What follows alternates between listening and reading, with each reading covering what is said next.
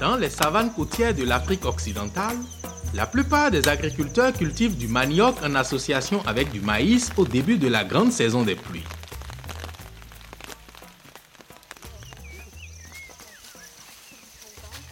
Une fois le maïs récolté, le manioc continue de croître tout au long de la deuxième saison des pluies qui est plus courte. Dans d'autres champs, certains producteurs essaient de cultiver une fois de plus du maïs pendant cette deuxième saison humide. Mais avec des pluies imprévisibles, les agriculteurs risquent souvent de récolter peu ou pas du tout de maïs. En culture continue et sans rien retourner au sol, les sols s'épuisent et même les rendements des cultures de la saison principale ont commencé à baisser.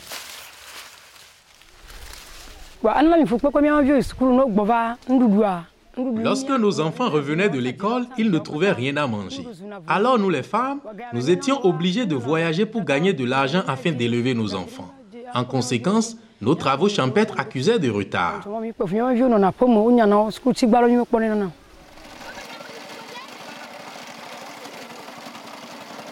Mais les agriculteurs du village de Diaka-Kopé, au sud du Togo, ont finalement trouvé une solution à leur peine.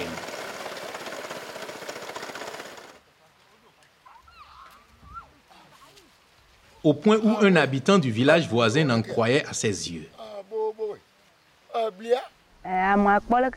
Lorsqu'il a vu nos champs de maïs, il était très surpris. « Quel fétiche avez-vous visité pour avoir de si beaux champs ?» Je lui ai répondu que le fétiche que nous fréquentons s'appelle Mukuna.